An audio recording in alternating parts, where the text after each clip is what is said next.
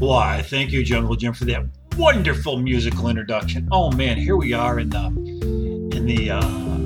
midst of winter. You know, the February months in winter, and of course we're up here in the Northeast, where the weather is cold and dark. But there's finally snow has hit here, Jungle Jim, and it is winter in upstate New York. Hi, this is Tim Marr. That's Jungle Jim, our magical musical director on Failing Up. Recording this podcast in the basement studio located along the shores of the mighty Seneca River, flowing north all the way, I believe it's north, all the way to the Great Lake of Ontario, which feeds the mighty St. Lawrence Seaway past 1,000 islands, all the way out into the Atlantic Ocean. Just like our voice, it goes all the way around the world. If you make a left, somehow you're going to find yourself in that beautiful city of Toronto, Canada. Finagle yourself over there too, get into Buffalo, Niagara Falls, just wonderful parts of the country. And you can keep going on those great lakes of Erie, the only lake that's ever caught on fire. Michigan, huge Michigan. Now, if you ever fly over Michigan going to Chicago, it's like being over the ocean. Michigan, Huron, and the Superior Lake of all, Great Lake of Superior. Whew, it's a little chilly, Jungle Jim. It's February, man. February made me shiver with every song that I delivered. That's right, February 4th, 1959, the day the music died. Buddy Holly, the Big Bopper, and Richie Valens went down on February 4th, 1959. Great rockers, you know.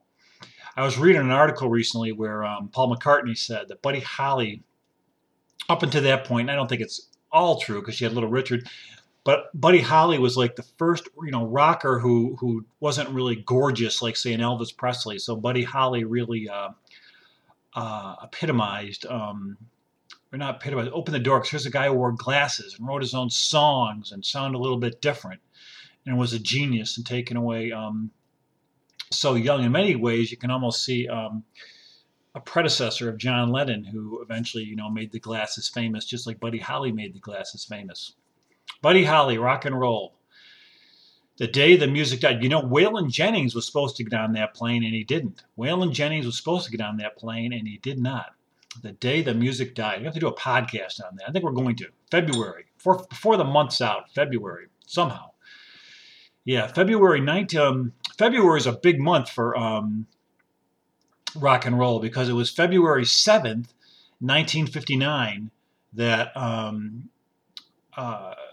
that the Beatles landed in the United States of America and just flew open the whole British invasion. They appeared on the Ed Sullivan Show, then subsequently on February 9th, 1964, not 59, 64. Timmy, wake up. Jungle Jim, wake me up, would you, buddy? And opened up the doors to a whole number of bands. Everybody always talks about the Beatles, and the Stones, Beatles and the Stones. But that floodgate, that tsunami of talent just opened up the whole British invasion, and the British invasion had, there were times, and I read an article once where Mick Jagger said there one times he was getting mistaken for one of Hermits Hermits. That's how flooded it was. You had the Beatles and really everybody else, and they all had different sounds. You had Paul Revere and the Raiders, you had Hermits Hermits, you had the Rolling Stones, you had the Who, the Kinks. I mean, just incredible bands, just flooding the airways, which inspired music by American. It was funny because first it was the American blues and rock and roll that was inspiring these talented individuals over in England, primarily in the London area, except for the Beatles up in Liverpool. And then all of a sudden it was the British invasion that was inspiring the American rock and rollers. It was kind of, a tit for tat, because now you had, in the mid to the later 60s, 67, even in 66, 67, you had all this other music. And I think the big thing that happened is bands and musicians were writing their own songs. It was no longer was anyone really writing songs for you. And what was really phenomenal is it led to the television networks creating a show, fabricating a band, which became a huge fabricated band made up of a few musicians in that band. Eventually they went out and toured, and that's the Monkees. And the Monkees were huge, and they weren't even on that long. I think the Monkees were like 66 to 68. And they were auditioned in Hollywood. They were a Hollywood band, Hollywood show, comedy show. I don't know if it was on weeknights. but totally fabricated. Eventually, I mean, Mike Nesmith, Peter Tork, I just read where Peter Tork said that Davy Jones was a really good drummer. Mike Nesmith said that Peter Tork was a really good guitar player and better than a bass player. And they've said if the Monkees were an actual band, you would have had Davy Jones on the drums, Peter Tork playing lead guitar, and Mike Nesmith playing bass. And then Mickey Dolenz would have been the lead singer. Isn't that wild if you think about it? Because they eventually did start playing, but it was so prominent that they became, fabricated. And but it was really, and then it went bad. Then you had CCR, you had the Doors, you have the Mamas and the Papas, you have the Summer of Love, and all that music. But it all started, with the British invasion. But when you ask back to the British invasion, primarily with the Beatles, you're talking about Buddy Holly. Buddy Holly is really, and a lot of people talk about Elvis Presley, and Elvis Presley, Jungle Jim, Elvis Presley, and you, Jungle Jim, this podcast is for you because we're talking music. I was going to get all this other stuff, this political stuff. I'm going to get into that a little later. Once I get my mind around it, we're going to do another podcast this week. It's going to be all about shit. But anyway, Elvis, great voice, great performer, excellent hips, great movement. But Elvis, was a singer. I don't think Elvis didn't write those songs. Elvis was just pure musical talent and a joy to watch for girls. Little Richard was rock and roll extraordinaire. Little Richard was a rock and roll performer. Energy, great music, all that kind of stuff. And you had Jerry Lee Lewis. Those guys were like, rock and rocker. And then you got this different sound, and you had Richie Valens, who, singing big hits, beautiful voice, bringing in a whole different type of community into rock and roll. Young. These guys were just, babies. And then you had this, I believe, and I'm going to go on a limb here, Jungle Jim, but the first authentic, you had the great performer of Little Richard, great performer, talented musician, wild presence, really groundbreaking Little Richard. Just his influence on rock and roll, and you see his influence throughout all of rock and roll performing. Little Richard, Elton John, boom, right there. Little Richard, any band in the '80s really, but Little Richard really took. David Bowie, Little Richard. You got to give that all to Little Richard. But when it comes to the guy, the musician who just really revolutionized what I believe, or opened the door to rock and roll being all about the music. It was all about the music at that point, was Buddy Holly. Buddy Holly wrote hits, and Buddy Holly did not look like a typical rock and roller, what they were looking like. He wasn't really outrageous. He had black, thick rimmed glasses. I don't know how thick the lenses were, but the rims were really prominent. And he wrote songs, and he performed those songs, and he had integrity around his songs. And he was really the first. I think he was the first blending of all the rock and roll that came before him or was happening at the time. But Buddy Holly and the Crickets really, I think, became such a great influence on many of these bands that followed.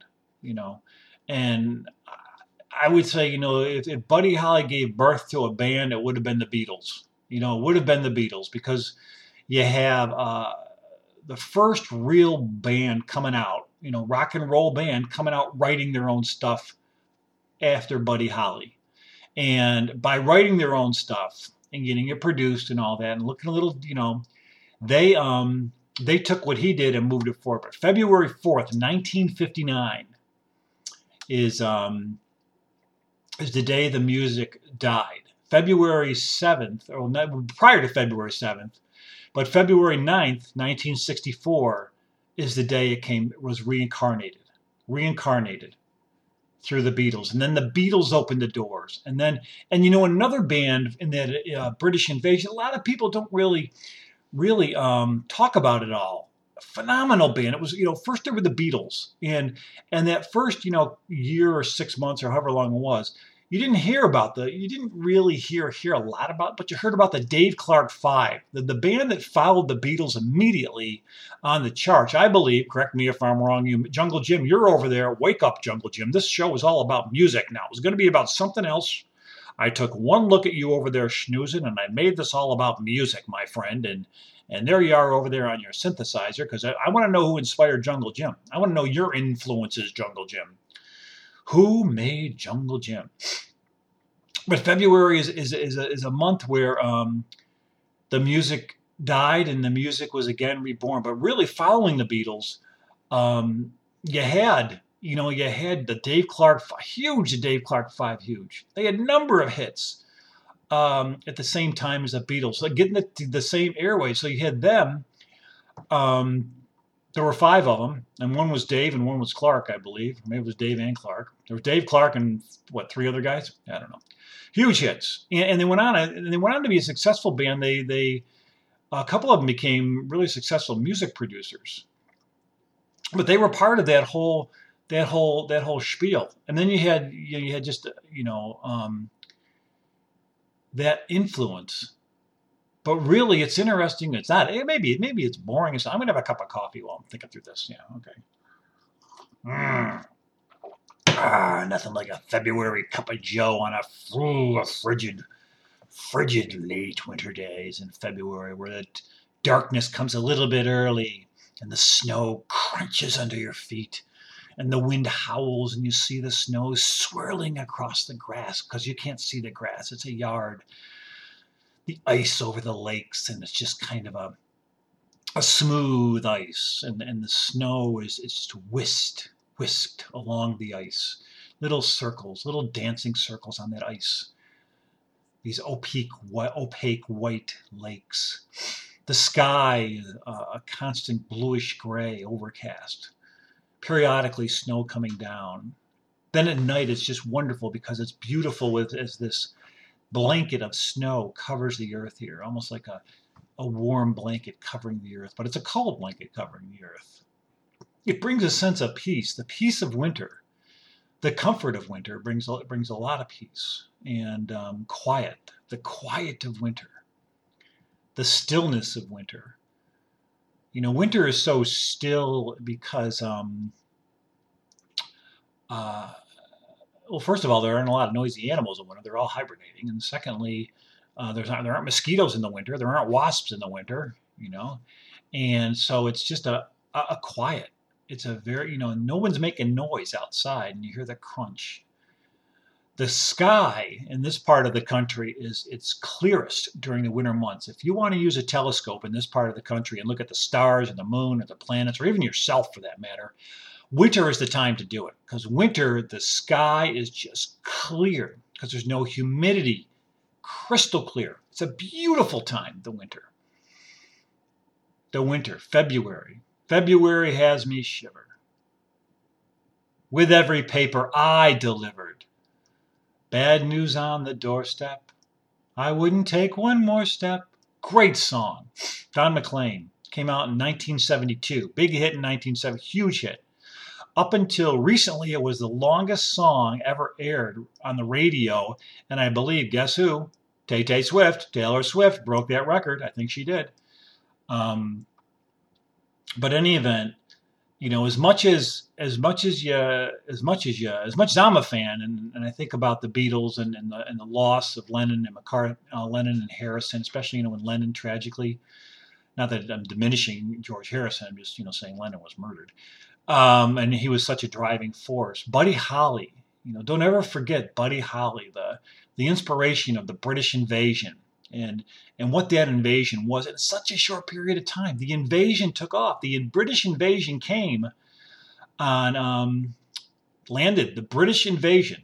We were invaded on February 7th, 1964, and the music died on February 4th, 1959. And to this day, those songs have I wouldn't say inspired, provoked thought, provided emotion. help create babies, all that kind of stuff. All that, all the things that music does. But February is really the month of rock and roll. It's the month that the music died, and it's the month that the invasion occurred. Bye, bye. Oh, I know, Jungle Jim. I hear you, Jungle Jim. I got a little melancholy here. This show is dedicated to none other than our musical director, Jungle Jim, who was inspired by all of this. Take it away, Jungle Jim. This is Tim Moore. That's Jungle Jim. This is Filling Up. Bye-bye.